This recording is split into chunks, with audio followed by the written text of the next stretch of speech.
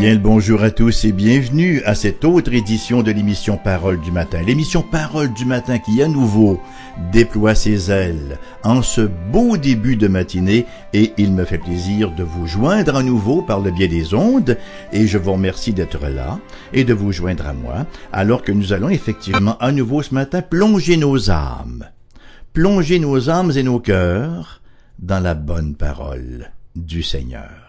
Même les y laisser mariner un peu, les y laisser macérer, ils en ressortent savoureux, avec une odeur de sainteté. Donc ce matin, nous allons lire, toujours dans Jean, chapitre 14, et les versets 7 à 11. Jean 14, versets 7 à 11.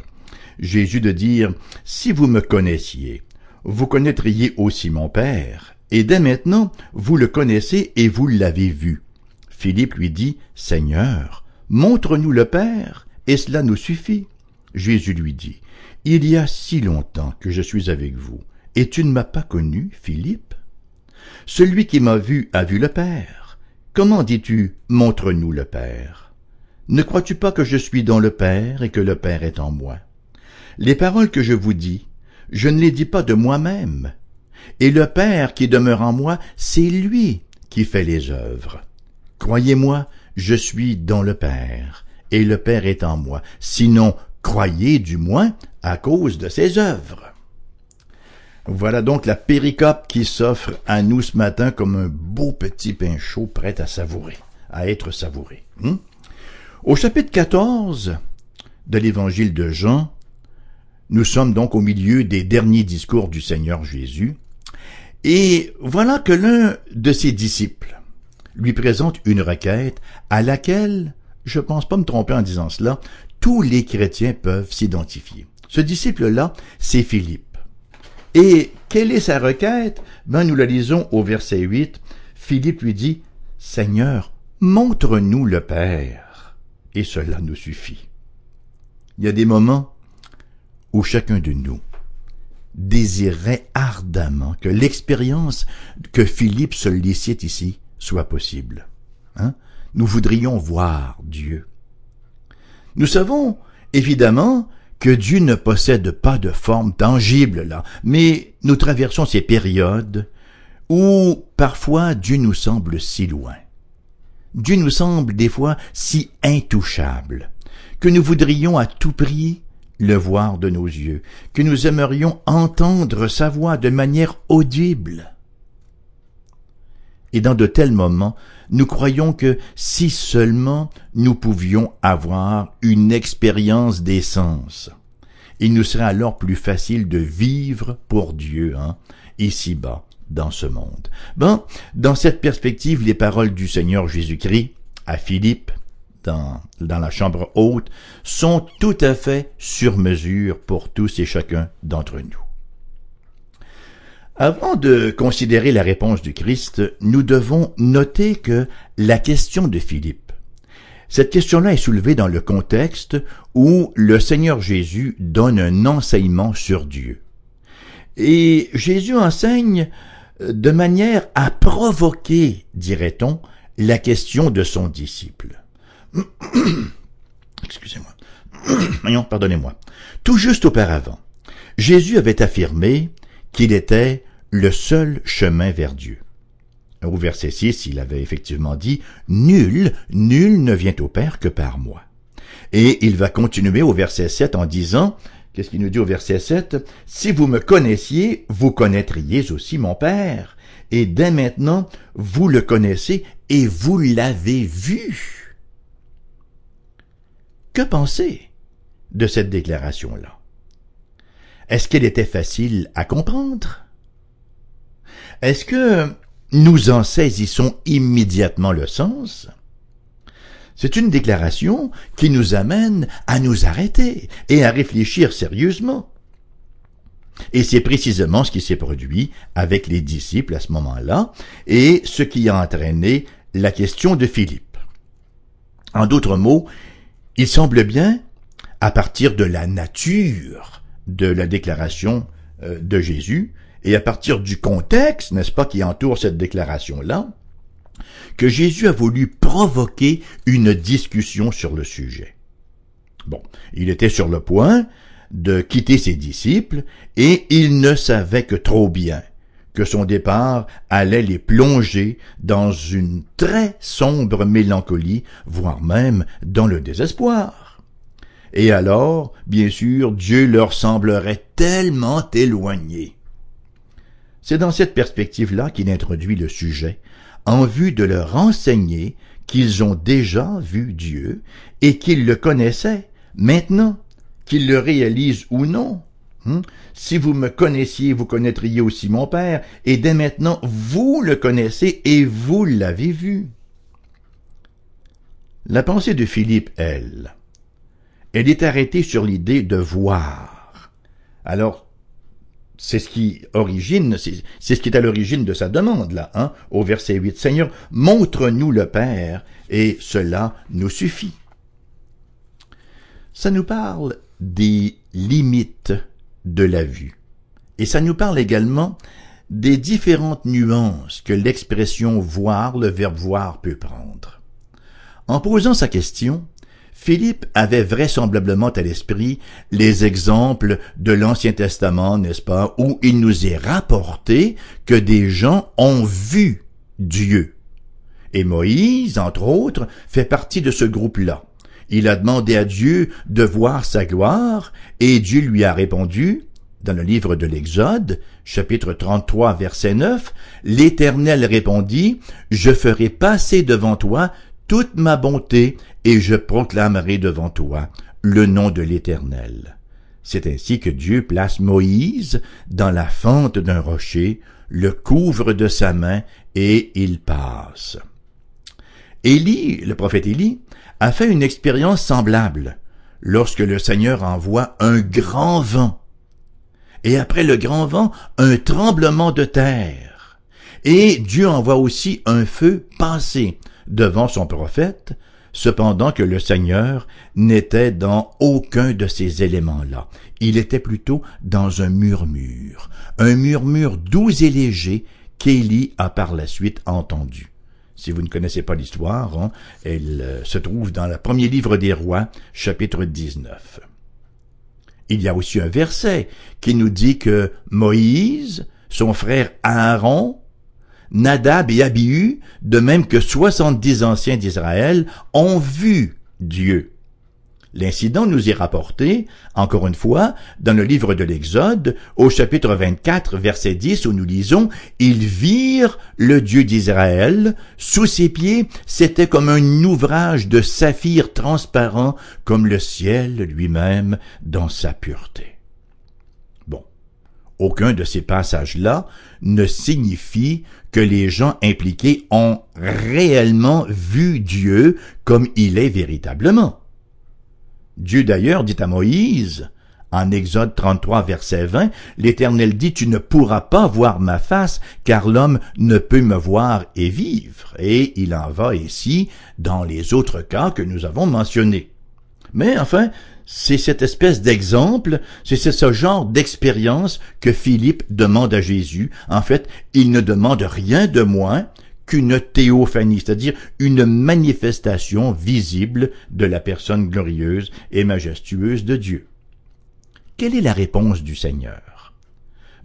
Plutôt que de se rendre à la requête de son disciple, ou même plutôt que de tenter de lui expliquer que son désir n'était pas très sage, encore moins possible, Jésus commence à enseigner ce que voir Dieu veut réellement dire. Et comment il faut le voir, lui, Jésus. Donc, le point de départ de la réponse du Seigneur était le caractère limité du genre de vue, du genre de vision que Philippe avait à l'esprit. Pour bien saisir le message du Christ ici, il nous faut impérativement apprécier le contraste avec sa prochaine déclaration. Philippe donc de dire essentiellement, « Seigneur, nous connaîtrons le Père si seulement nous pouvons le voir. » C'est ça qu'il dit, somme toute. Mais en contraste, Jésus répond au verset 9, « Il y a si longtemps que je suis avec vous et tu ne m'as pas connu, Philippe.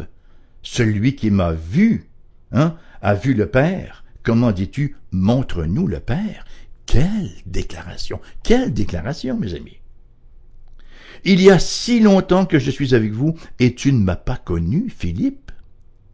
Le genre de vue, le genre de perception, le genre de vision que Philippe a à l'esprit ne conduit pas à une vraie connaissance de quelqu'un. Non seulement Jésus insiste-t-il sur les limites du genre de vision de Philippe, mais il parle aussi de la vraie manière de voir, une vision dont Jésus est l'objet. C'est ainsi qu'il ajoute, à la fin du verset 9, « Celui qui m'a vu a vu le Père, comment dis-tu, montre-nous le Père ?» Nous voyons donc qu'il existe deux manières de voir, l'une qui est inadéquate et l'autre qui est la juste façon de voir. Et la séquence d'une juste manière de voir est la suivante. Premièrement, voir le Seigneur Jésus et comprendre. Deuxièmement, connaître Jésus en conséquence. Et troisièmement, connaître Dieu par la connaissance de Jésus-Christ. Nous allons développer cela au fil des prochaines minutes. Quelle est donc cette juste manière de voir?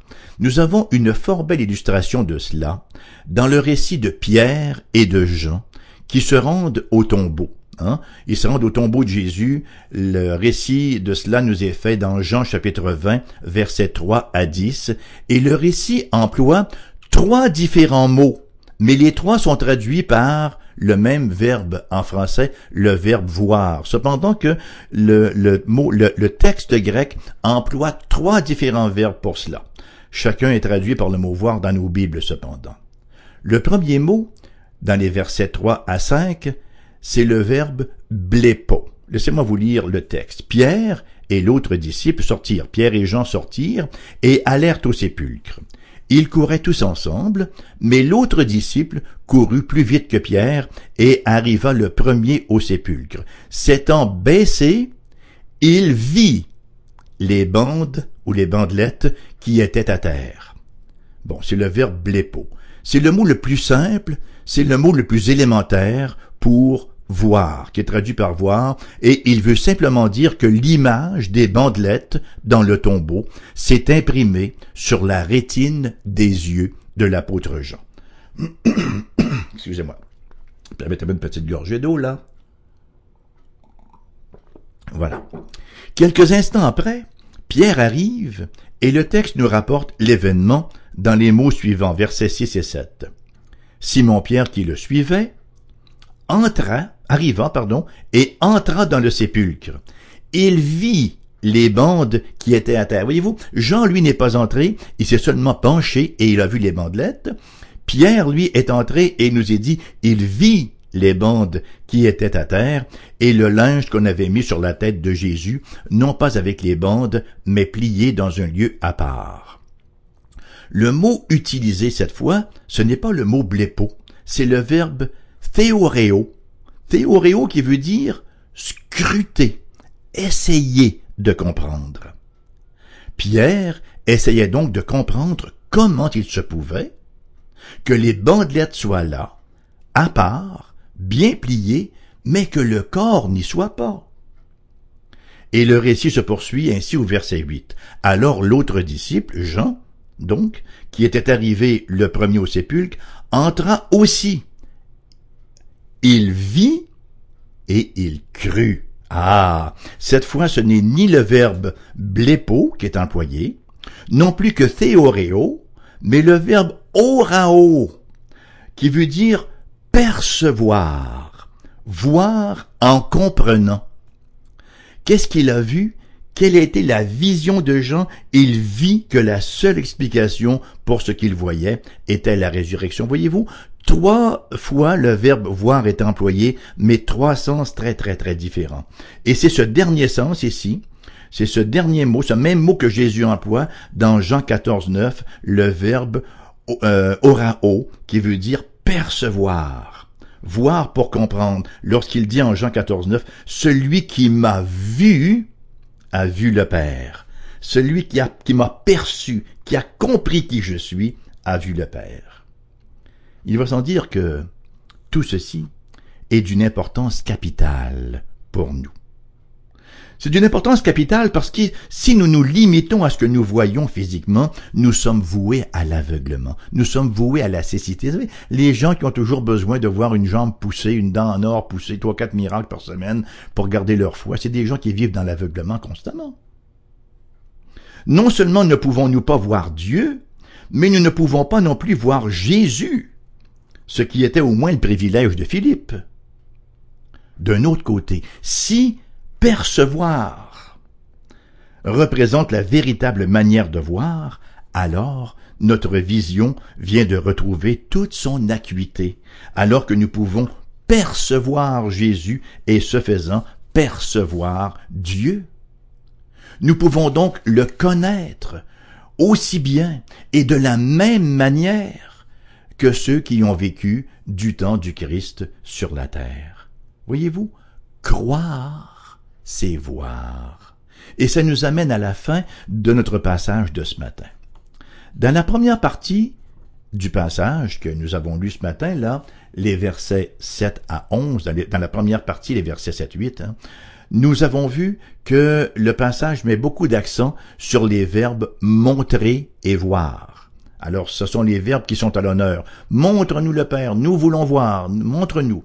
Les verbes montrer et voir sont à l'honneur, mais dans la deuxième partie, c'est le verbe croire qui est primé. Il revient à 4 reprises.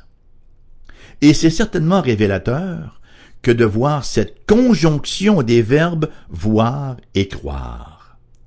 Et c'est là tout l'enseignement du Nouveau Testament, que, dans le monde spirituel, la foi vient en premier, après quoi elle sera suivie de la vue. Je répète. Tout l'Ancien Testament nous enseigne cela effectivement, que la foi vient en premier, après quoi vient la vue. Nous avons vu en Jean 4,48, Jésus lui dit, « Si vous ne voyez des miracles et des prodiges, vous ne croyez point. » C'est une description fidèle de la pensée d'un grand nombre de personnes, au temps du Christ et encore aujourd'hui. Et nous voyons que malgré tous les miracles, malgré toute la pléthore de prodiges que le Christ a opérés, ces gens ne croyaient pas davantage, il leur en fallait toujours un nouveau. Pour qu'un signe signifie quelque chose, il faut être voyant. J'ai beau faire toutes sortes de simagrées, toutes sortes de signes, toutes sortes de signaux à une personne qui est aveugle, elle ne réagira pas. Il faut voir, il faut recevoir la vue d'abord, et c'est par la foi que ça se passe. Il faut être un voyant. L'interprétation de la foi nous fait comprendre le signe, sinon le signe demeure « Wow! Spectaculaire! » mais rien de plus, n'est pas transformateur, n'est pas révélateur. Ce n'est pas sans raison qu'Augustin disait croire pour comprendre. Anselme de Canterbury de même, que la foi précède la raison. Croire pour comprendre. On pourrait dire également croire pour voir. Jésus de dire à Marie, Jean chapitre 11 verset 40, « Ne t'ai-je pas dit que si tu crois, tu verras? » La gloire de Dieu. Si tu crois, tu verras. Non pas si tu vois, tu croiras. Si tu crois, tu verras la gloire de Dieu. Donc, toute la question de Dieu se résume à croire en Jésus. Et croire en Jésus implique un double volet. Premièrement, croire en sa parole, bien sûr, et deuxièmement, croire en son œuvre. Sa parole rend témoignage de son œuvre. C'est dire que la foi, c'est quelque chose d'objectif qui repose sur des faits. Ce n'est pas une foi aveugle. La foi, c'est pas débile. La foi, c'est pas quelqu'un qui s'en va sur le haut d'une montagne puis qui se lance en bas les yeux fermés. La foi, ce n'est pas renoncer à raisonner, bien au contraire, c'est commencer à raisonner de manière correcte. La raison opère effectivement sous la gouverne de la foi. Alors ce n'est pas une foi aveugle. Jésus ne vient pas pour nous aveugler, il vient pour nous éclairer. Avez-vous déjà lu la parole de Dieu? Vous êtes-vous, vous qui m'écoutez ce matin-là, vous êtes-vous déjà arrêté On vit dans un monde de course inlassable. Hein? Ça roule à une vitesse vertigineuse. Vous êtes-vous déjà arrêté pour réfléchir sur l'œuvre du Christ? Vous êtes-vous déjà arrêté à penser, c'est qui ça, Jésus? Qu'est-ce qu'il a fait? Qu'est-ce qu'il est venu faire? C'est quoi l'histoire de la mort en croix? C'est quoi l'idée de la passion? C'est quoi cette expression-là, la bonne nouvelle? Hein? Une multitude de gens sont allés voir la passion de Mel Gibson au cinéma et sortaient complètement confus. Et pourquoi ils ont fait tout ce mal à ce pauvre bougre? Comprenez pas le pourquoi des souffrances que ce pauvre homme-là avait subies. Hein? Vous êtes-vous déjà arrêté à réfléchir sur l'œuvre et sur la personne du Christ? Ou vous contentez-vous de ce qu'on vous en a dit? Et on vous en a dit si peu, et on vous en a peut-être dit qui n'était pas nécessairement conforme à la réalité rapportée dans la parole de Dieu. Vous êtes-vous déjà arrêté à réfléchir sur la personne et l'œuvre du Christ, ou vous contentez-vous de votre petite pratique religieuse ennuyeuse et stérile, voire plate? Le Christ Jésus, la révélation de Dieu. Le Christ Jésus, chemin, vérité et vie. Peut-être sentez-vous que votre foi est bien faible. Votre foi, elle est bien petite, elle est microscopique. Mais écoutez, quelle que soit la dimension, quelle que soit la force de votre foi, sachez ceci, mon ami. Si elle a pour objet le Seigneur Jésus, son œuvre et sa parole, c'est une grâce à salut, quelle que soit la dimension ou la force de votre foi. Si elle a pour objet le Seigneur Jésus, son œuvre et sa parole, c'est une grâce à salut. Et plutôt que de vous concentrer sur votre foi, concentrez-vous sur Jésus et sur sa parole. Nourrissez-la cette foi-là, et elle va prendre du poids. Rappelons-nous bien d'où vient la foi.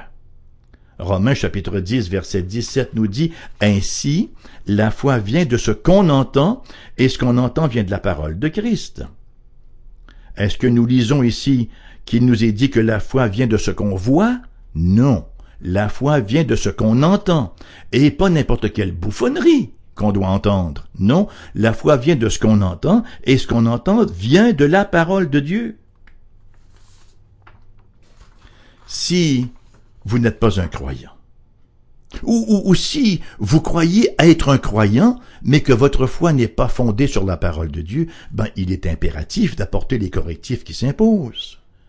Plusieurs personnes se revendiquent d'être chrétiens ou d'être chrétiennes parce que, elles sont nées dans une tradition dite chrétienne, qu'elles ont subi, que je dis bien subi, le baptême parce qu'il n'était pas partie prenante, il n'y avait rien à dire là-dedans, hein, et ce faisant, on leur a dit maintenant vous êtes chrétiens, et ils se croient chrétiens. Ou parce que ils ont une certaine pratique, allument une petite chandelle par-ci, une petite chandelle par-là, voyez? Non. Si vous n'êtes pas un croyant, ou si vous croyez être un croyant, mais que votre foi n'est pas fondée sur la parole de Dieu, sola scriptura, la parole de Dieu seule, la Bible seule, il est impératif d'apporter les correctifs parce qu'il n'y a aucune religion qui sauve.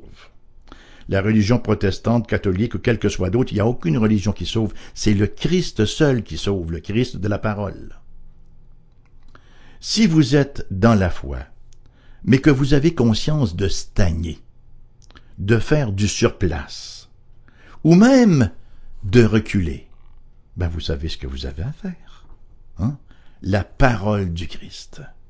Revenir voir le Christ, revenir voir Dieu, plonger à nouveau dans sa révélation, dans sa parole.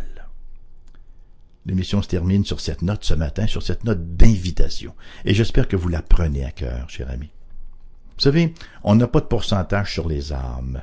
On le fait parce que nous savons que il n'y a pas d'autre solution, il n'y a pas d'autre remède pour l'âme humaine que la communion, la réconciliation avec Dieu par Jésus-Christ. Augustin, comme il avait raison, ce cher Augustin, de dire « Ô Dieu, tu nous as créés pour toi, et notre âme, notre cœur est sans repos, jusqu'à ce qu'il repose en toi. » Votre cœur est-il errant? Votre cœur est-il un itinérant? venez le stationner, venez l'abriter dans la personne glorieuse, tout en joie, tout en amour, tout en miséricorde du Christ Jésus.